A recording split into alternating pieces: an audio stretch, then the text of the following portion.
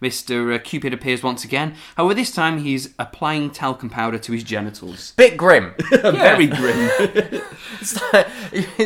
Why? Surely at some point, I'm assuming that this Cupid business, there's going to be more than one Cupid. Therefore, you've got to rotor in breaks, because if there's only one Cupid, he's going to be in high demand. Surely you say the spell, and if, for example, Cupid is talking his balls, another one comes. Another one comes. Or you get a note saying, be ready in 5 minutes. I'm talking my balls. I'm talking my balls. What about if he was having a poo? Well, that brings me on to something I was about to say with regards to sort of the grossness of Cupid. Yeah. The thing he wears, he describes it as a diaper. Yes. Does he have control of his bowels?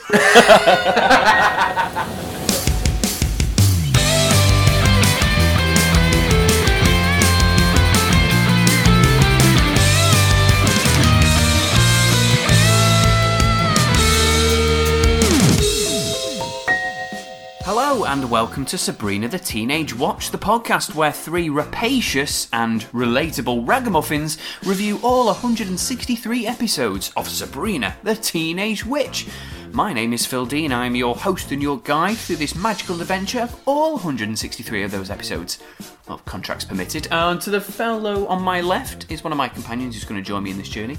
It's Mr. Graham Riley. Hello. Which contracts were you speaking of there? Oh, no, I'm just on about mine. You guys might sort of wait throw me off, or I don't know. Or well, we do have that power. We did make sure that was written into the contracts when we. I've never seen one of these contracts. Was I meant to have signed a contract? Oh no, not at all. Your contract's in the post, Chris.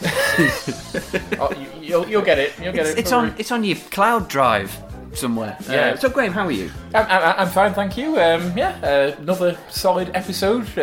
The bright start to season 2 continues. Indeed, 3 for 3 at the moment now. Looking forward to talking about it. Excellent. And the man to my right is someone who I also hope is excited to talk about this one. It's Mr. Christopher Evans. Hello, Chris. Hello. I'm really concerned about these contracts. Just forget about it. Just take it up with HR.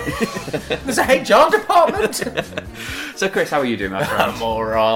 Did you enjoy this episode as well? Yeah, it was a good episode. I felt like it went by very quickly. Yeah, is that a good thing or bad thing? I don't know.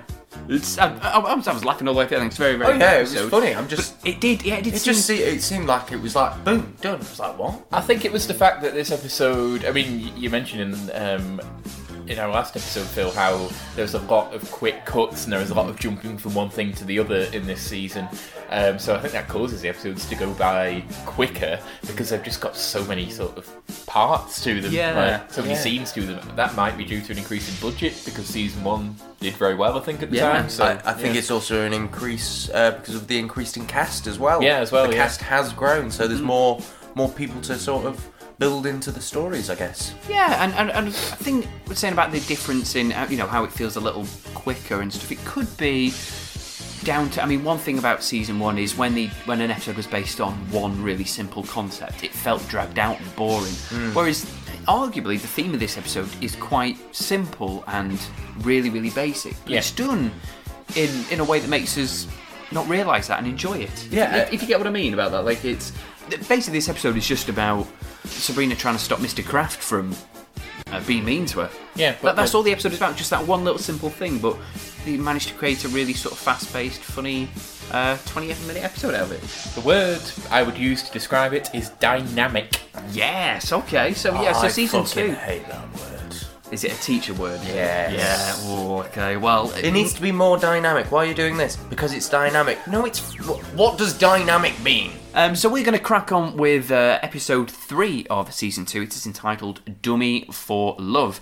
Mr. Kraft is being a bit mean to our old Sabs. So in an effort to make him unmean, she makes Hilda become like a human ventriloquist dummy and makes her go on a date with him. And as we established, that does not mean that a hand goes up the jacksie. No. This is just she has got. They say she's got basic motor skills, which is very handy and very good. And she just repeats what Sabrina says. No hand up the jacksie, but there is some. Well, not gore, but there's some body horror in this episode. That's for certain. Well, Yeah. We'll get into that.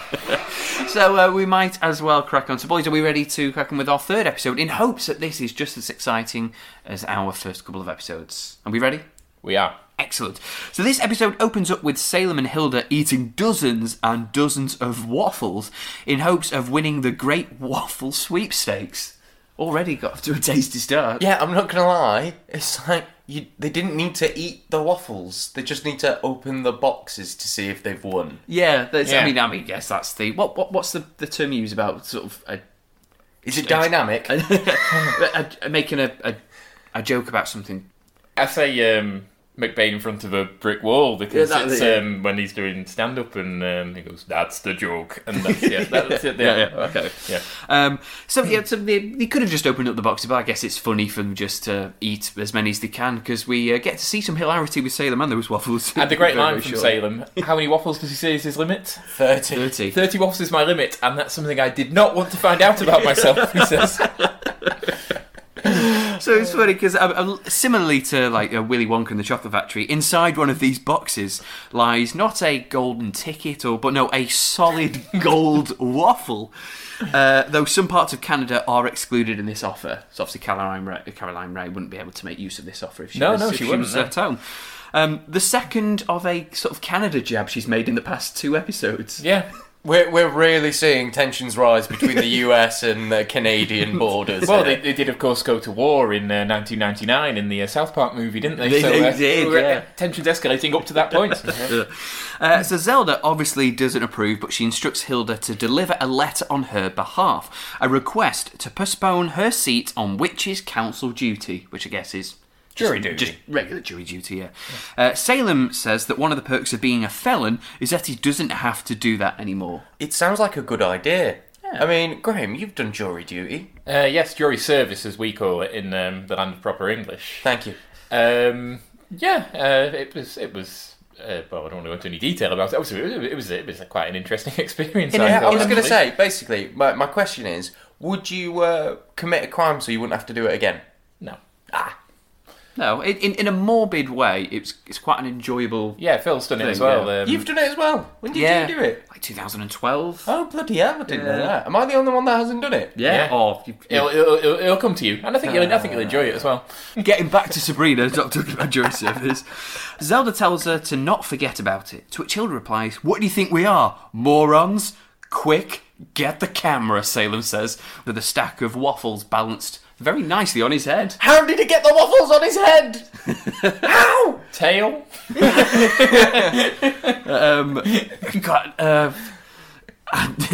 No, there is no way. He has no opposable thumbs. Unless he can secretly use magic. Salem can use magic as a cat, just no one ever sees it, and he never gives away, really, that he can do it. Maybe. Either way, he had waffles on his head. Zelda says that the pair of them are morons, because they should try looking for the solid gold waffle, in the really heavy box. All I'm going to say is, I said exactly the same thing, just sooner than Zelda. Yes, Zelda, I'm smarter than you. The titles open, and Serena says, "Why don't you come up and see me sometime? But call first." Dressed as... what? I think this is a reference to a film.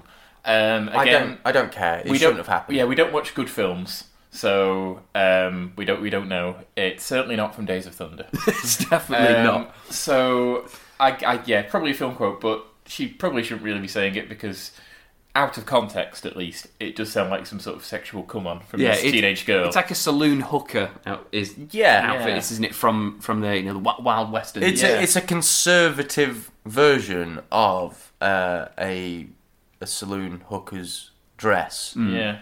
But still, Strange. No, It wouldn't look out of place in like Westworld, would it?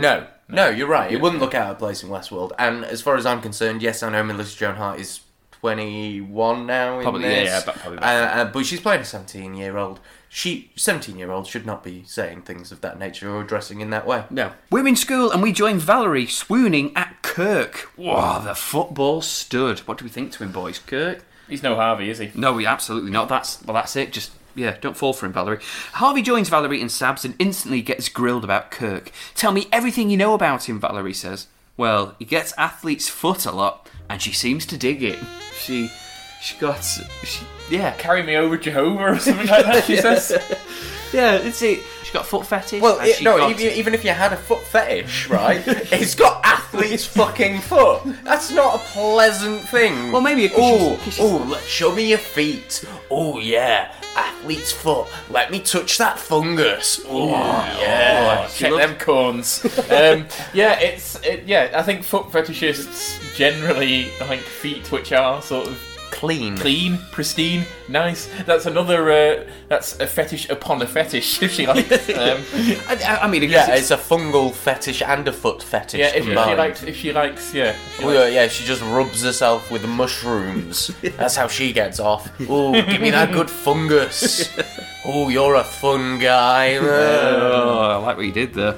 So I mean, obviously, it's a disease or a fungal growth from being an athlete. So I guess he's manly Kirkins. That's what she It's from digs. sweat, mate. Yeah, it's a really. Well, But sweat comes from being athletic. That's what they're teaching No, us here. not necessarily. It comes from walking.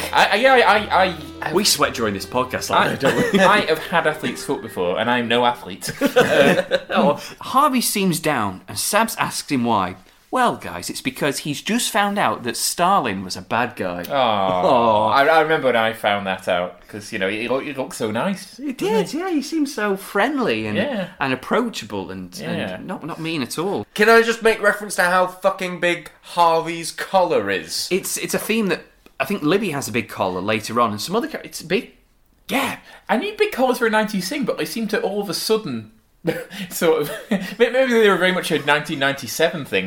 Like fall 1997. In the break between the seasons, it's all of a sudden okay to wear horrible hats. Harvey busts out another one in this episode. God, yeah, we'll get to that. And to have enormous collars, men and women. So so Harvey's disappointed that he's just found out Stalin's a bad guy, which Sabrina makes like a quip about, going, "Oh, I remember when I found that out." But no, it's because it means he's flunked his European history exam because he was too busy at football practice. Football.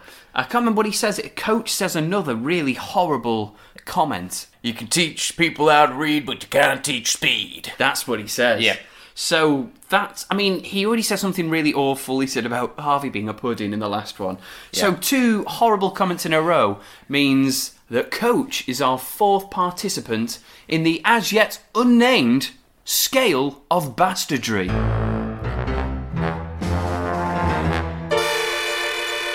That's right. I mean, we already had Harvey's own father, Mr. Kinkle, not seen, but his bastardry is very often in evidence. Yes.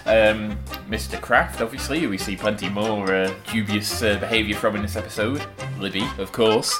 And yes, now the coach, who we do briefly glimpse in this episode. Yeah, he doesn't say anything. We just see him looking like a cock. Yeah.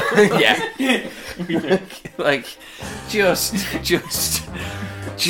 Stood next to Willard Kraft as well. Yeah, two cocks. Two cocks. Yeah, so he scratches that one on there because, you want people can teach read but you can't teach speed. It's like, yeah, fuck off. You can deal speed though.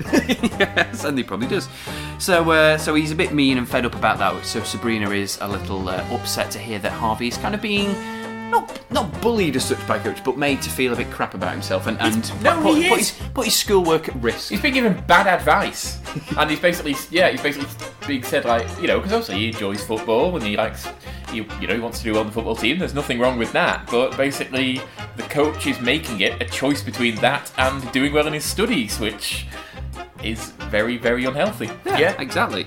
So he gets a point on there, and he's not finished just yet.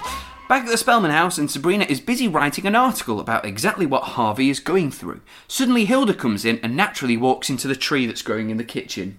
Yeah, standard that. Yeah. Well, she says, Chris, it's because she must have spilt some bark extract for when she was making a potion for a guy she dated called Randy. Yeah, I hope it made him a better listener. And then we cut to a horrifying shot of a guy covered in fucking ears. And again, the effects are fantastic, which makes this scene absolutely horrifying. This is the most horrifying thing that we have seen in the show so far.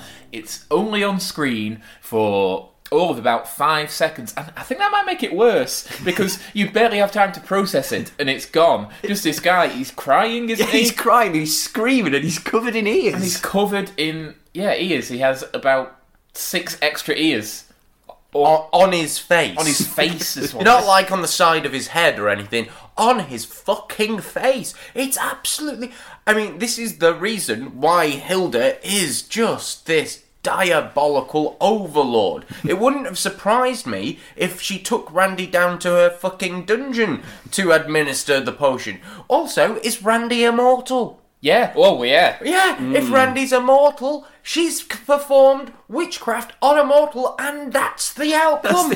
Yeah. It is. It's a very tight shot. He could be in the dungeon. Yeah. That is very true. She's not going to let him out in public, especially if he's immortal. She's not going to let him out in public after what she's done to him. Exactly, well, that's my point. What if it happened thereafter, and the potion was slipped to him at another point, and he's actually out in public with all these fucking ears? Yeah, how long does that potion work for? I don't know, but on the plus side, he'll get a Channel 5 documentary made about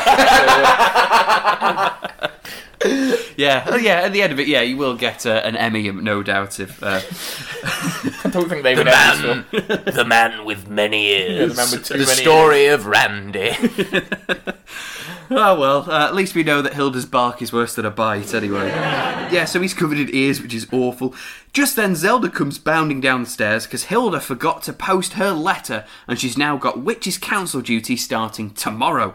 She's gutted because she was very close to finding a cure for acne. Alright, when she said that she was going to get the laboratory, go into chemistry and find a cure for illness, I did not expect her to start with acne. I was thinking more, I don't know, polio, tuberculosis. Well, I guess there's We've more different or less have stages. cured polio and tuberculosis in the modern world. You get what I mean. Well, no, I guess it's a key stage 1, in UK which terms, sort of her primary school level of advanced chemistry that she's doing is cure for acne, and then she's going to upgrade and... Yeah, I guess acne's probably easier to cure than a life-threatening illness. She says something like, what hope is there for the oily now? Which is a great line.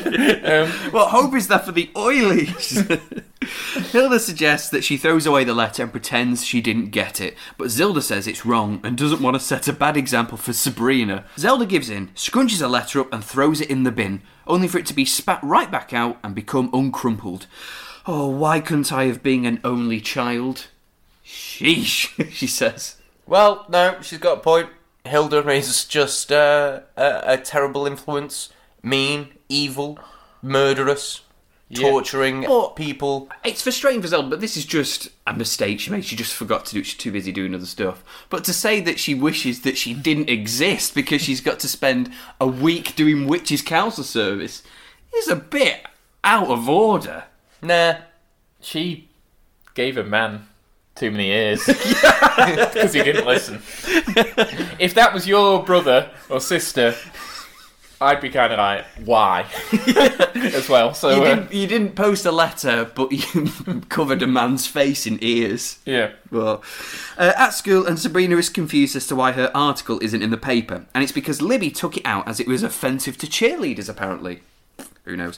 It comes to light that Valerie allowed Libby to be editor for a week in exchange of being introduced to Kirk. The article, incidentally, is about how too much importance is placed upon sports ahead of education, which obviously is in response to the horrible things that the coach has been telling Harvey. Yes, so obviously Libby is affected by that because she probably just dances more than she studies.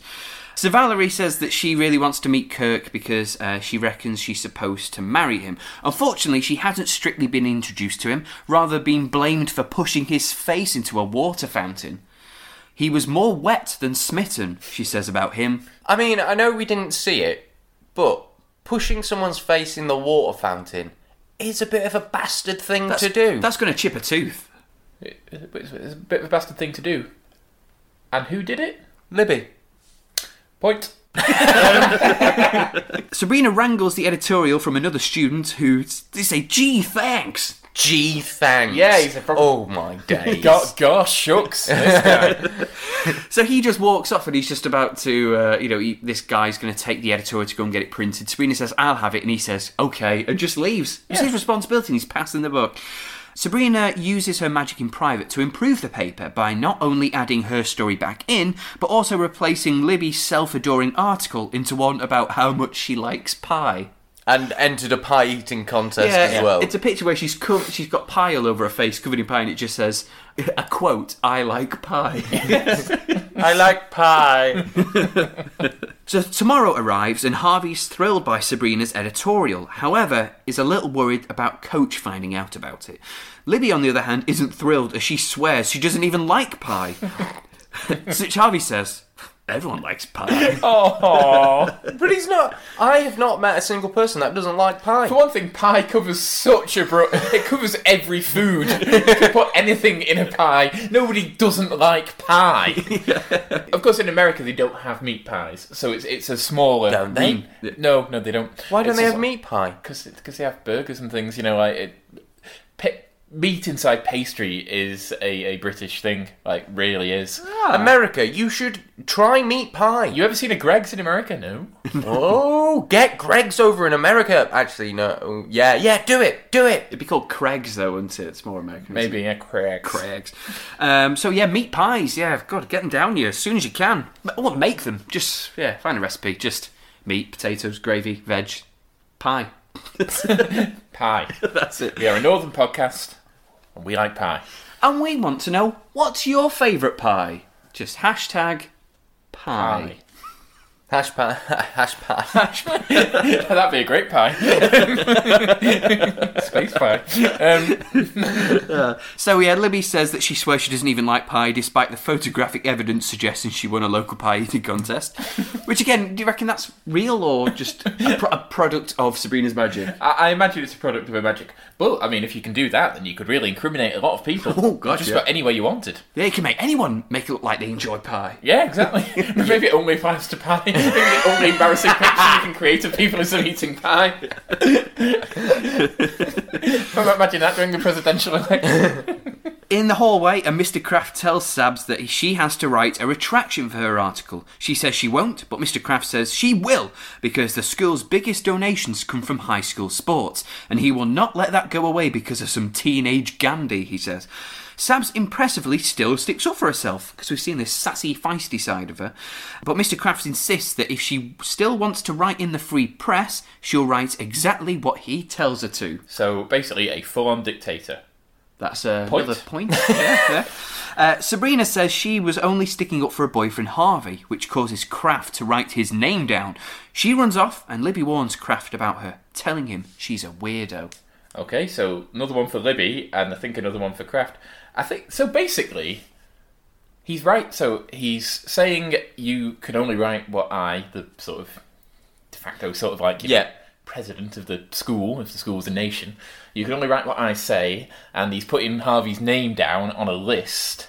And, sort of saying with Libby, he's a disruptive influence. He's one of those individuals, and I don't like individuals. Yeah, it's all getting a bit sort of, I don't know, he's getting a bit sort of Joseph McCarthy here. It's all, it's all very Red Scare, sort of. It really is. And then, obviously, you've got Libby, who is one of his foot soldiers. Yeah, his informer. Yeah, exactly. Yeah, a little bit, because, he's gets on well with her dad, doesn't he? He sent him those steaks, didn't he? Well, this is what we were saying about, this series having so much of a greater sort of like an expanded universe. But also sort of like it's sort of a depth and heaviness of plot. We've got sort of a bit of a political thriller going on here, with like the corrupt administration of the school, sort of rounding with like Libby, sort of rounding up the individuals. Yeah. So I told you sort of the last episode. This season's definitely a different beast than the last one. So these little subtle things making it so much more interesting. Speaking of weirdos, Hilda comes into the kitchen kitted out as a lumberjack, ready to tear that kitchen tree down. She's got a chainsaw. Now, one can only theorise where that has been and been used for. Yes. Used for, used on. And she's got a hard hat with a visor. Obviously, usually that's to stop the blood splattering in her eyes rather than bark. Just as she starts her chainsaw, the doorbell goes, and it's Mr. Willard Kraft, who comes to preach to her aunt about Sabrina writing a retraction to her very offensive editorial. However, Zelda just repeats what Sabrina said earlier. Yes, Zelda. So, but it says she's standing up for her niece. She's just writing a good editorial piece. Who cares if it affects budget? Yeah, it's quite literally, it's an opinion. Yeah. You can't retract an opinion. Yeah, well, that's what she says. Yeah, well done.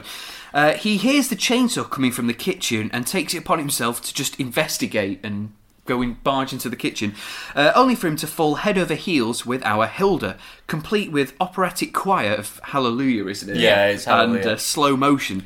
He then says, "The holy city which is your face, your little cheeks the streets of smiles." Hilda astonishingly is not interested in him and ensures she tells him multiple times, and after his invitations of coffee, dinner and dancing, his requests are declined and he leaves in a little bit of a huff. I'll tell you whose face is holy. Randy. It's covered in ear holes. Oh, that was a low blow. Oh, fucking hell, Phil. Oh dear. Mr. Kraft, he wants a piece of the Hilda. No, he wants a piece of the Hilda, but at no point does he make reference to the tree that's growing in the kitchen. He just seems to, it's sort of addressed, and he says that, I can help you with the floor finish. Yeah, I can help you finish off the floor once all the bark's been... But not how the fuck is there a tree in your house? Well, how? You can plant a tree in your house, but why? Well, why, I think, yeah. Back at school, a miserable Valerie tells Sabrina that if she isn't with Kirk soon, she refuses to take another breath. So when she leaves, Sabs tries to find a spell that will help her. And she does. It's "Love is beautiful, love is alive. Send me Cupid for just $5.95. Cupid's turning a profit. Yeah. Good to know he's got a little business going there. Although, obviously, presumably he lives in the other realm, so would dollars be of any use to him? Oh, yeah, coins of the realm we've learned are not very good, are they? No, I mean, $5.95 in realm currency would be nothing. Yeah. Probably barely be a penny. Well, $3.50 was like 1,000 coins of the realm. Exactly.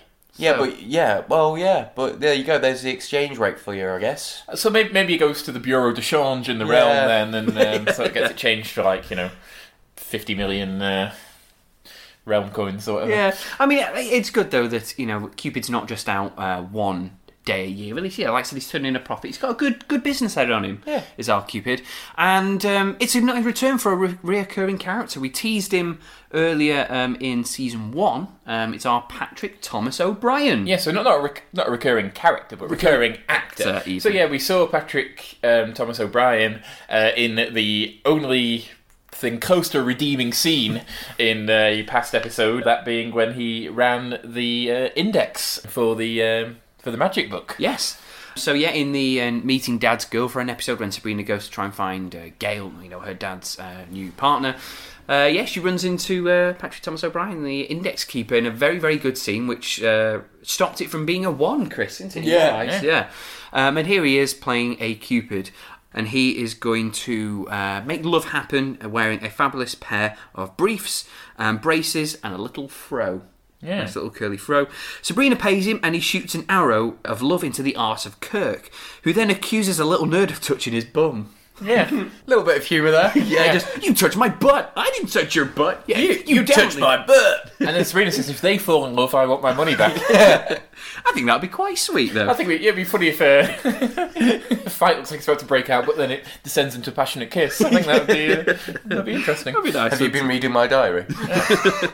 He's about to rip his head off until he spots a terrified Valerie, who freezes and forgets her name, but he's seemingly infatuated by her. Yeah. By our startled deer in headlights. It seems to have gone well, though, as she runs to tell Sabs in the cafeteria that Kirk asked her out. Then the excitement subsides for fear and she goes to throw up in the loos.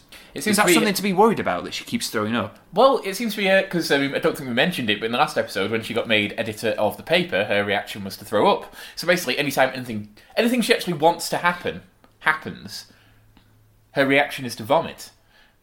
all the corn dogs, evidently. Evidently. Yeah. Maybe she should stop eating the corn dogs. Maybe Yeah. that's what's really behind this. Yeah, or the quesadillas Yeah. from the... From the PTSD driving instructor.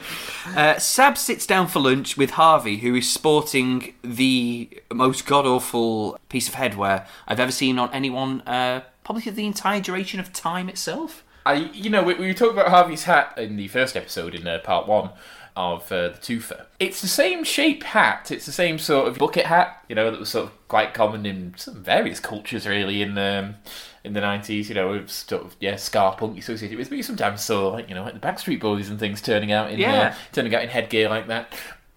But this one, The colours. I mean, the other one was made of felt, and that was a bit weird. This one, just describe it to me, Phil.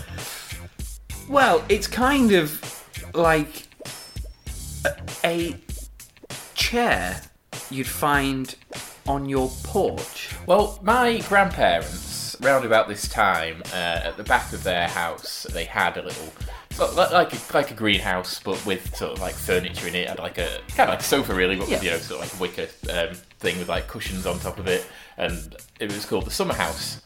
Harvey's hat looked like it was made from the cushions in my grandparents' summer house in the 90s. Yeah, It was like it's a pink and red tartan or plaid. or plaid. This pink and red tartan hat that has no place on his head or anywhere in this world, in my opinion. What outfit would that go with? You know what I mean? Like, what outfit would a pink hat? A pink horribly patterned... Yeah. Oh, God, it's minging, isn't it? It only belongs on, as I say, garish furniture that old people would have. So, And, that's why... Again, we already discussed Harvey's hat as That's So 90s in episode 1, but this is repeating again because it needs to be addressed. It seriously needs to be addressed. And you might be thinking, that's a bit of a cop-out, but it's our podcast. so fuck you. So Harvey's wearing this garish hat, but he's in pain. We are from looking at the hat, but it's because the coach was a little harder on him than usual because he didn't like his article. Dickhead. 1 point. Sam said she should write a retraction, but Harvey reminds her that it will go against everything she believes in, even if it does cause pain to him and his spine. Well, look, there we go. Harvey is enduring physical pain at the hands of this absolute twat of a coach who is probably backed up by his father. He's probably like, yeah, your coach was damn right to be harsh on you. Football is the most important thing in the world, and now shut up, I'm watching Top Gun. And in spite of all this pain, physical and mental, he's going through, he realises the most important thing is that Sabrina speaks up for what she believes in, and what in turn Harvey believes in. Mm-hmm. It's worth him suffering for. It just shows that we now 100% know that Harvey is part of the resistance. He is a true fighter. Yeah, and this is when we catch a glimpse of Coach because he's talking with Mr. Kraft, because Sabrina reckons she knows how Coach found out about this article, and it's because Mr. Kraft pointed it out to him, and he offers a peace sign, doesn't he? As a bit of a dickhead. Yeah, I think that's possibly his most dickish moment when he's just like, it's just I don't that care. smug face. Yes. Yeah. That smug look on his face, staring right at Sabrina, going, peace. Yeah, that's right. I told Coach. And look, your boyfriend's got back trauma. Way. Yeah, peace. By the way, runaway leader in the Dickhead Stakes at the moment, Mr. Kraft. got a 3-point lead. In his second episode. Yeah. In the corridor, Libby tells Sabrina that she can't write editorials anymore in the paper and instead must write out all of the lunch menus. Not an article about it, just transcribe them. Oh, what a dick move. To combat Libby's smug attitude, Sabrina fills Libby's locker with cream pies that fall out and make a tremendous mess. Mr. Kraft assumes that this is Sabrina's doing. He just keeps saying, like, I know, yeah, it's just like... You filled a locker with pies. Look, that's your doing that. You were in the corridor at the same time it happened. It's your fault. Granted, it is Sabrina's fault, Yeah. but it was just that instant... You did that. You filled her locker with cream pies. When would she have the time to do that? Why would she have the time The to locker's do not been broken into, so yeah, Serena stole her key without Libby knowing and had time to acquire and place. like 14 cream pies? But then again, what else would you think? You wouldn't think, oh, she did magic, would you? So, But still, it's just a far-fetched thing. It's like, you did this. well, again, though, who else would and how? You can't really blame him in a way. I don't think I'll give him a point for that. Because what else, in a world where magic doesn't exist, how else would it have happened? And Libby goes, I told you I don't even like pie. Poor girl, she's been traumatised by pie. By pie that might, the story about her liking pie not even be true. So after Mr. Kraft accusing Sabrina of doing it, I mean rightly so, he is about to sentence her to detention. However, Sabrina tells him that would upset her Aunt Hilda, who likes him so very much. Mr. Kraft takes a bit of convincing because he says, well, that's not the impression I got, but he defers her detention for a year, claiming that he still is catnip to the ladies. Yeah, It was sickening. He Still got it, Mr. Kraft. You can't again. Sort of, he's being told that he is sort of, attractive and that Hilda is smitten with him and things. But I don't know, his arrogance, sort of his belief that he's some sort of Lothario. The choice of words, but catnip for ladies. Catnip for ladies. It's a bit peculiar. Catnip. There we go again with catnip. Yeah. Yeah. Maybe Mr. Kraft is Salem. Maybe. Back home, and Sabrina is pleading with Hilda to go out with Mr. Kraft, but she refuses every effort. She appears in a magazine article, sort of shouting at her. She even spawns 6 floaty heads. 6 floating heads shouting at her, which is horrible. The heads, they're nothing on the man with too many ears, but the floating heads are quite scary too. Good effect, but scary. Yeah. Suddenly the phone rings and it's Mr. Kraft wanting to ask Hilda out on a date. But this is one of Salem's moments as well. It was when Mr. Kraft arrived at the door, rang the doorbell. Salem just picks up his head and just goes, doorbell. And then when that phone rang, Salem sat right next to the phone, just goes, phone. He's right next to it. Just does not want us to know the secret of how he I answers must it. know. Yeah, that's it. He knows. He's aware that people He's trolling will be us at this asking. point. He knows that people will be asking, how on earth does he answer the phone? He's got the opportunity. He's not even going to show us. So, so Mr. Kraft rings wanting to speak to Hilda, but obviously Hilda's not going to speak to him. So Sabrina changes her voice to Hilda's and accepts his creepy invitation. Salem then says, that was amazing. Next, do Nixon. Yeah, imitating the voice of another person. You know who else had that power, Phil? Who? The Mysterons. Captain Scarlet, Sabrina, same universe. Love is beautiful, it's never corrupt. Send me the $6 Cupid unless the rates have gone up. That's very cool. She says that as Mr. Cupid appears once again. However, this time he's applying talcum powder to his genitals. Bit grim. Very grim. Why? Surely at some point, I'm assuming that this Cupid business, there's going to be more than one Cupid. Therefore, you've got to rotor in breaks, because if there's only one Cupid, he's going to be in high demand. Mm-hmm. Or if there's one Cupid per area. Surely you say the spell, and if, for example, Cupid is talking his balls, Another one comes. Another one comes. Or you get a note saying, be ready in 5 minutes. I'm talking my balls. I'm talking my balls. Rather than just, oh, I know, I'll just magic someone up and then talking the balls. Mid-talk. What if he was having a poo? Well, that brings me on to something I was about to say with regards to sort of the grossness of Cupid. The thing he wears, he describes it as a diaper. Yes. Does he have control of his bowels? or all Cupids incontinent? Yeah, perhaps.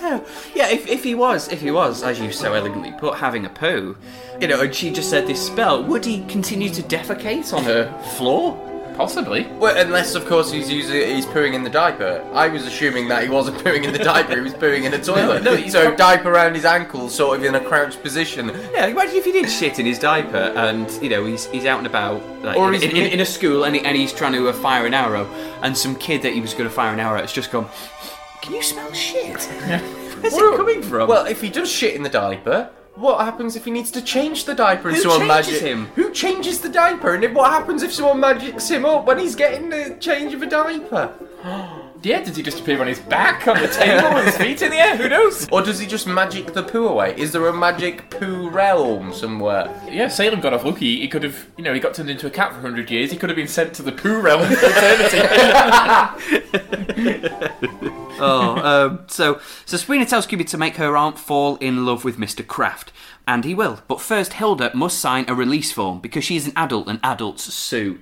He says, it's fine, I can do it with minors because they rarely sue. I mean, rarely sue.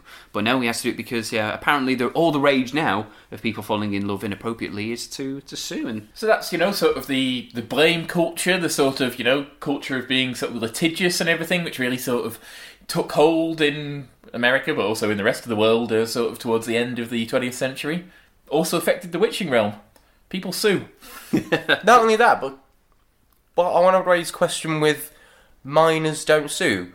Oh, so it's okay to do whatever the fuck you want to minors, it's pretty unscrupulous, basically it won't cost me money. Yeah. So, I'll just make these children just, sort of do whatever the hell the person who's paying me wants them to do. Yeah. Yeah, that's very weird. Could an adult pay Cupid to get a minor to fall in love with them? Well, that's what I mean. Where does it end, Graham? Yeah, there's many, many, many ethical dilemmas. And that's before we get onto the shit situation. Tell who we need in this case. Bryan Cranston. Yes, we do. That's what we need. Yeah, we'll put it to Twitter. Ask Bryan Cranston if he can open. In your capacity as a witching lawyer, Brian. Please let us know the rules of witch love. Sabrina admits defeat and sends him away. She flicks through her magic book and finds an interesting page. How to make your friend act like a dummy. Great for parties. Salem says that's a good spell as they still have their motor skills. However, Sabrina must supply the voice to it. So she decides to tag along the date and talk for Hilda. She asks Salem if he can distract Zelda whilst she puts Hilda under the spell, which he's glad to do as he's been meaning to talk to her, or rather convince her why he's a changed man and deserves to have his sentence revoked. Even providing a photo of himself being petted by Mother Teresa. It was a cracking scene. Yeah, it's Salem, is that you and Mother Teresa? Where did you meet her? Fundraiser. Yeah, and he talks about himself with Des Tutu as well, doesn't he? And a few other sort of 90s do-gooders. And finally, a picture of him with 60s puppeteering legend Sherry Lewis. Famous for Lamb Chop, I believe. Yes. Is the name of the little puppet. Yeah, that's from his personal collection. And it's one of those things where it's like, oh, Salem, you saucy minx. Yeah, he wants Sherry Lewis's hand up his bottom. And as we've established, he has an arsehole. He does, yeah. and then some. So by a couple of listeners on Twitter, we've been praised for our constant reminding that Salem has an arsehole. I did not know that. That's probably my favourite bit of feedback we've received so far. So thank you. So thank you. So if you do agree with our assumption that Salem the puppet does have a fully functioning arsehole, then it's excellent. So Sabrina provides a lookout for Mr. Kraft, but Hilda jogs down the stairs ready to go to the gym. Not to work out though, but to flirt with a cute juice bar boy. So in an effort to stop her from going, Sabrina pretends to cry about how being a teenager is so hard. Yeah, I like that. Meanwhile, Salem is still trying to prove he's not a world dominator anymore by showing off pictures of him alongside various celebrities, as we say, like Desmond Tutu. But he caves in and cries about not wanting to be a cat anymore. I just don't want to be a cat anymore. Oh, don't cry. Your fur will melt. And not only is Nick Mackay brilliant here with his crying as ever, but the puppeteering of his head rearing back as he starts to cry harder. It was all perfectly timed. Exactly. Honestly, didn't think his crying could get any better, but Struth, it was awesome. So Zelda caves in and says that she will talk to the Witches' Council tomorrow. So good on you, Zelda. I mean, he's only been a cat for 25 years already, so maybe he's learned his lesson. He's still a bit of a tinker, but maybe he's learned his lesson. Sabrina eventually stops crying just as Mr. Kraft arrives at the door. Be a dummy, be a fool, switch off your brains, so please don't drool. And just like that, Hilda is now a dummy who acts at the most basic level and repeats everything Sabrina says. She's got a really good facial expression. Yeah, really switched off facial expression. Blank expression. Yeah, it's really good. Hilda, you look beautiful. Willard says. Thank you. You look totally hot, she says. Yeah. So, Yeah, Sabrina I mean, would say. it's one of those, isn't it? It's like, well, Sabrina, yes, you're a teenager, but Aunt Hilda is not a teenager. Therefore, you should maybe try and talk in a way that she would talk, not in the way that you... I mean, it's just logical sense, She's isn't not. it? She's not a method actor, is she, Sabrina? She's definitely not inhabiting the character of Hilda at all. So Mr. Willard Kraft gives her the flowers and she just drops them straight away to the floor because she's only got basic motor functions. Sabrina sprints after the pair. Kraft and Hilda arrive at the restaurant, but it appears that she hasn't said a word during the entire car journey because obviously Sabrina's not been there until Sabrina arrives anyway. She sits in a booth behind the pair so she can hear them and say some responses. The waitress, however, asks Sabrina what she would like to eat. She tries to bat her away, but she won't leave, so she says what she'll have to eat. It was an iced tea and a cowboy special. Yes, Yes, because it's a Custer's Steakhouse, by the way, a Wild West themed meatery. which is Mr. Kraft's favourite. He says he's come here a lot during the But we know how much we like steaks. Yeah. Yes, okay, Yeah, yes, true, so yeah. obviously. Character consistency. So then we cut to Mr. Kraft sort of getting into his childhood life, talking about, okay, well, my father was this, and then Hilda just says, I'll have an iced tea and a cowboy special. Oh, wow, okay. And the waitress then says to Sabrina, are you sure, honey, it features 5 different types of meat? And she just goes, yeah, I'm hungry. And then Mr. Kraft continues to talk about his childhood, really sort of getting deeply into his life, for then Hilda just to blurt out, yeah, I'm hungry. And he's like, oh, crap, okay, let's order some food. I actually genuinely started to feel a little for Mr. Kraft in this scene only. He's sort of pouring his heart out over the course of this to someone who isn't, like, really there. Yeah. He's got a crusty exterior, but I think outside of his job responsibilities, he's a lost man. Yeah, he goes on to elaborate that he's quite recently divorced. Well, doesn't he? the scene changes it just as we hear Mr. Kraft saying, and that's why I don't speak to my ex-wife and my brother anymore. Yeah. I mean, one can only assume that the story there is the brother and the ex-wife. Yeah. Got it all. Yeah, exactly. Because he's, like to say, he's only recently divorced and living with his grandma. Yeah, his grandmother, and the grandmother of a man that age is probably like in her 90s, so that, Yeah, he's that probably can't more be or less a really- carer, so that Yeah. won't be much fun. But Well, we do it's- get to see this a good side to Mr. Kraft. I think it's good knowing that for such for a new character, especially for someone who's supposed to be the mean teacher and stuff, Yeah. that he has actually had some thought behind the character, Yeah, yeah. and it's actually a well developed, well written character. Aside from him, he's not just a regular mean old headmaster or vice principal. No, he has some depth and vulnerabilities, and Libby has been shown to have some as well, you know. Oh, yeah, They yeah. are very good at not making characters just sort of... Two-dimensional. Yeah, two-dimensional, not making them caricatures. Yeah, making them more dynamic, you might say. What have I started? Time passes and they say we rejoin the date just as Mr. Kraft is finishing a story about how he hasn't spoken to his ex-wife and brother for years, and this is the first date he's had since the divorce. I mean, how long has that been? In We don't fairness, I did feel a little sorry. It's like, this is the first date you've been on with someone who is literally a dummy. know. Yeah. Oh, poor bloke. He also says that he currently lives with his grandma. Using Hilda, Sabrina manages to convince Mr. Kraft to stop being mean to her, and Harvey as well, which he eventually agrees to because he likes how pushy Hilda is. Was this maybe what his marriage was a bit like? Yeah, it's a bit of a... I think he's a bit of a sub, don't you think? Yeah. A sub. Yeah, alarm bells started ringing in my Yeah. head. That's I all mean- I'm saying. You're into what you're into, Mr. Kraft. That's fine. But, interesting. Yeah. Again, another layer of depth which doesn't necessarily need to be explored, but because it's been... Definitely doesn't, no. Just as all is going well, Valerie rocks up and tells Sabs that she is too nervous to go out with Kirk. Well, the fact that she got so excited, she arrived at the restaurant 6 hours early, and now her hair and her makeup is going to pot. What sort of teenagers go to Custer's Steakhouse for a first date?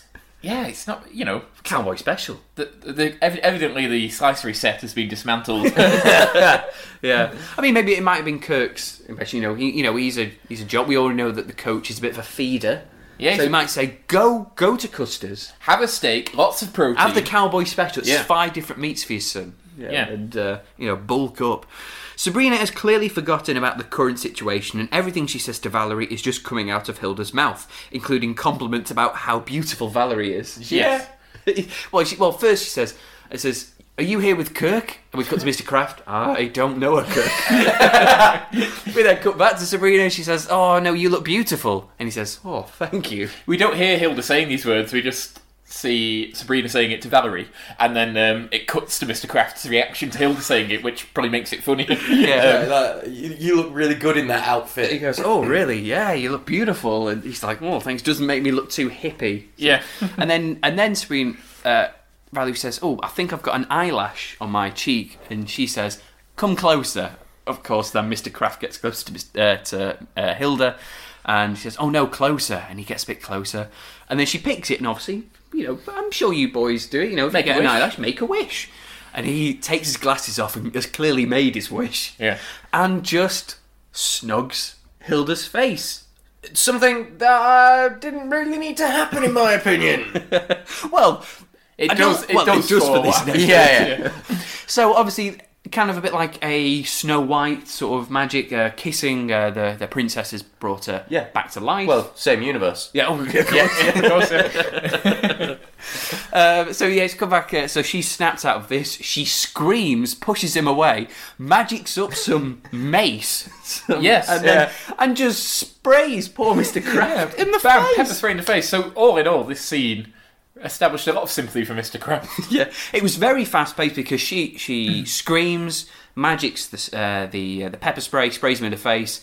Her and Sabrina meet, they scream, and then that's it. We're cut back home now. Yeah. Hilda is dragging Sabrina through the house because she's going to take her not to the Witches' Council to see how she's about her crimes, but no, because Zelda is better at punishing her than Hilda is. Yeah. And I feel like the reason that is because Hilda's type of punishment she knows she cannot carry out on her own niece. Oh, exactly. Yeah. I mean, she is the head torturer of her own dungeon, isn't she? Well, Hilda both has very little in the way of morals, so doesn't really sort of see what's wrong with just about anything anybody does. And if she does... But basically, she doesn't do punishment for a wrong. She just swears vengeance on people who have wronged her in increasingly bloody ways. Oh, exactly, So, yeah. Zelda can't believe what Sabrina did and quizzes her actions behind it. Sab says that she did it all for Harvey, but Zelda isn't convinced it was a completely selfless act. So she says she must prove herself by standing in a magic circle, and if she's telling the truth, she'll stay in it. Seems pretty easy. However, that's not all. She must now wrestle with her conscience, which takes the form of a massive sumo wrestler who chases her out of it and around the other realm. This season is becoming even more surreal than last. Well, that's not the most surreal bit. The most surreal bit is, well, sort of just right at the end. Well, yeah, but I'm just saying that it's laying the groundwork. Oh, exactly. I think there's a bit more budget, there's a bit more creativity, and there's probably other people looking at this show as well now that Nell Scoville isn't the showrunner of the show anymore. Yeah. So, yeah, maybe people are just trying to see how wacky they can get it. Nell's gone, finally we can do that sumo scene.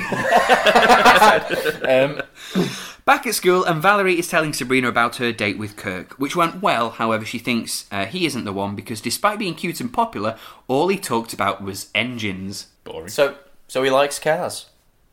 Not wrong with that. Yeah, but if that's all you're going to talk about, I mean, I guess it's like Harvey's dad. All he talks about is... maybe he has a boorish dad who never shuts up about cars and football and guns either. So Yeah. She goes to class and Mr. Kraft says that he is going to keep an eye on Sabrina and her whole family. So I guess, would you say this perhaps could be another overarching storyline while Mr. Kraft's in it? There's going to be bits where he maybe...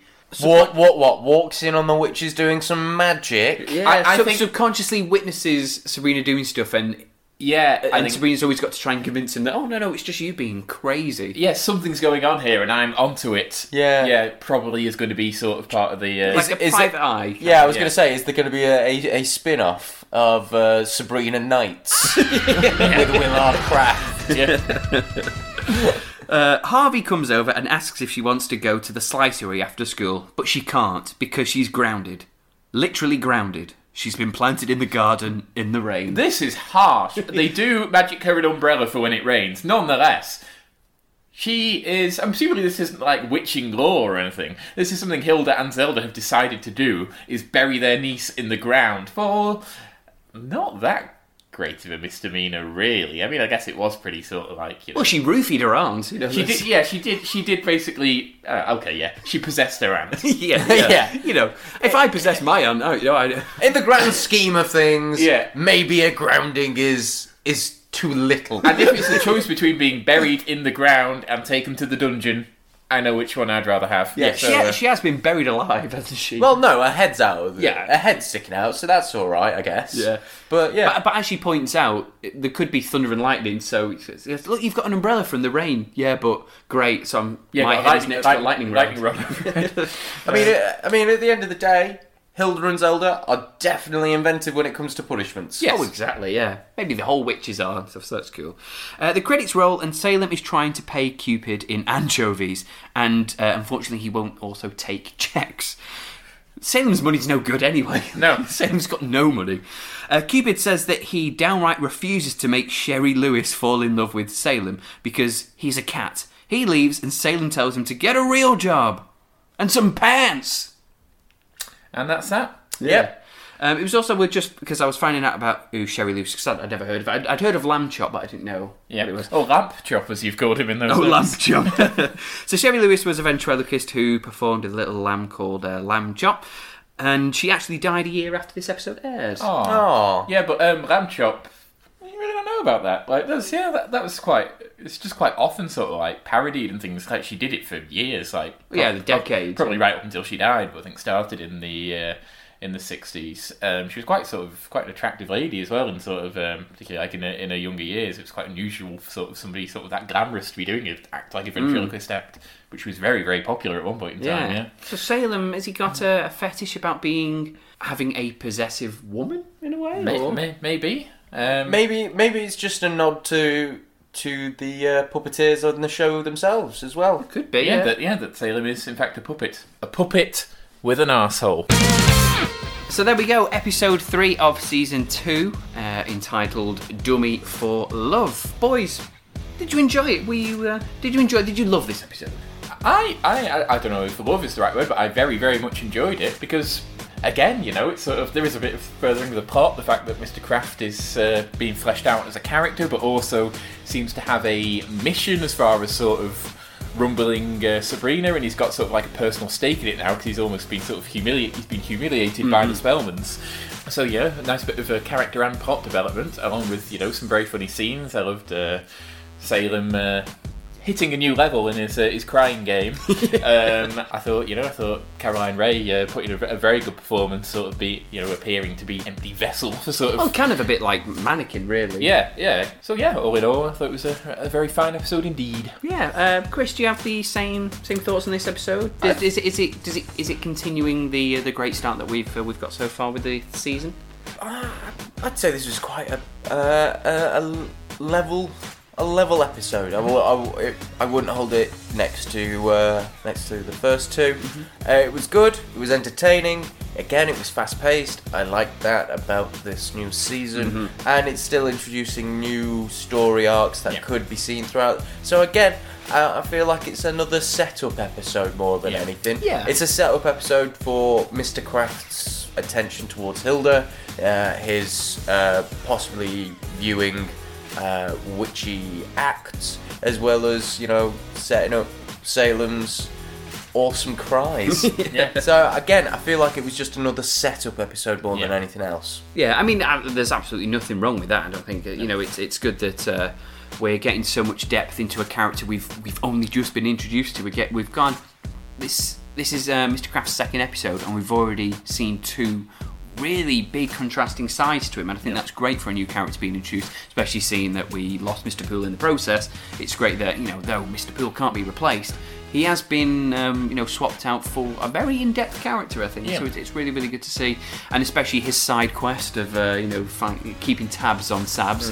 I think it's going to be very, very interesting. I hope it does follow suit with the other story arc we've got. But what do I know? I'm not the rank master, but my companion to the right of me is Christopher.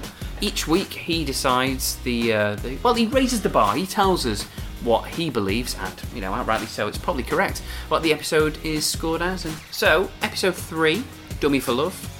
What do you think, Chris? 6 Mother Teresas out of Salem.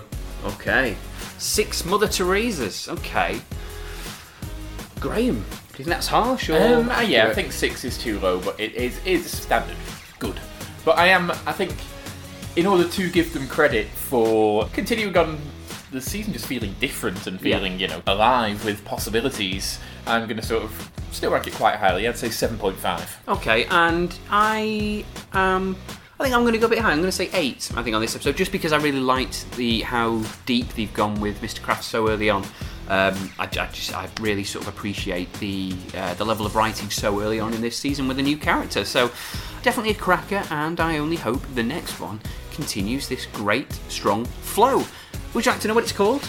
Yes. It is called Dante's Inferno. It's just called Dante's Inferno.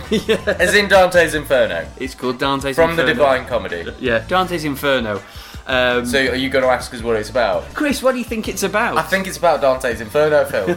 But for our listeners, very briefly, innit? I'll do it briefly and we'll do it more in depth next week. I actually have the Divine Comedy. I am reading it. So Dante's Inferno is one of the stories within the 3 stories of how he travelled through hell, and this is him in hell, in the Inferno. So I'm going to go with Sabrina somehow finds herself in one of the 9 circles of hell. I mean, we've had 2 now episodes just named directly after classic works. I mean, so we had The Crucible in the last series, and now we've got Dante's Inferno, which I have to say I don't know too much about. I don't know. I guess there must be maybe there's some sort of play. Maybe there is actually a character called Dante.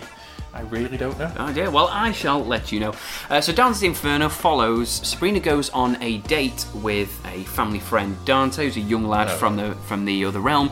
He then comes to the mortal realm for the first time ever and causes a bit of a ruckus. Or an inferno, if you will. Yes, so that is Dante's Inferno. So I don't think she's going to be venturing into the the 9 circles of hell. However, he is definitely going to be causing all kinds of hell in the mortal realm at Harvey's expense. Oh, poor Harvey. Well, I'll be definitely not sleeping this week then. I'll be worrying about poor Harvey. So that's it for this episode. Thank you very much for joining us. I've been Phil Dean all the way through. All the way through as well, I believe, has been this man to my left is Mr. Graham Riley. See ya. And the man to my right, Chris Evans. Bye-bye. Sabrina the Teenage Watch is available in many different formats, so whether you're listening to us on SoundCloud, Stitcher Radio or iTunes, please leave us a comment or a review. Your support means we get more listeners, and it means our hard work is not going to waste. And we can look at ourselves in the mirror. If you want to contact us or keep up to date with our episodes, you can follow us on Twitter at Sabrina Watch. And you can find us on Facebook, just search for Sabrina the Teenage Watch, and there we shall be. And thank you to you for listening wherever you are. And remember, may every little thing you do be Be magic.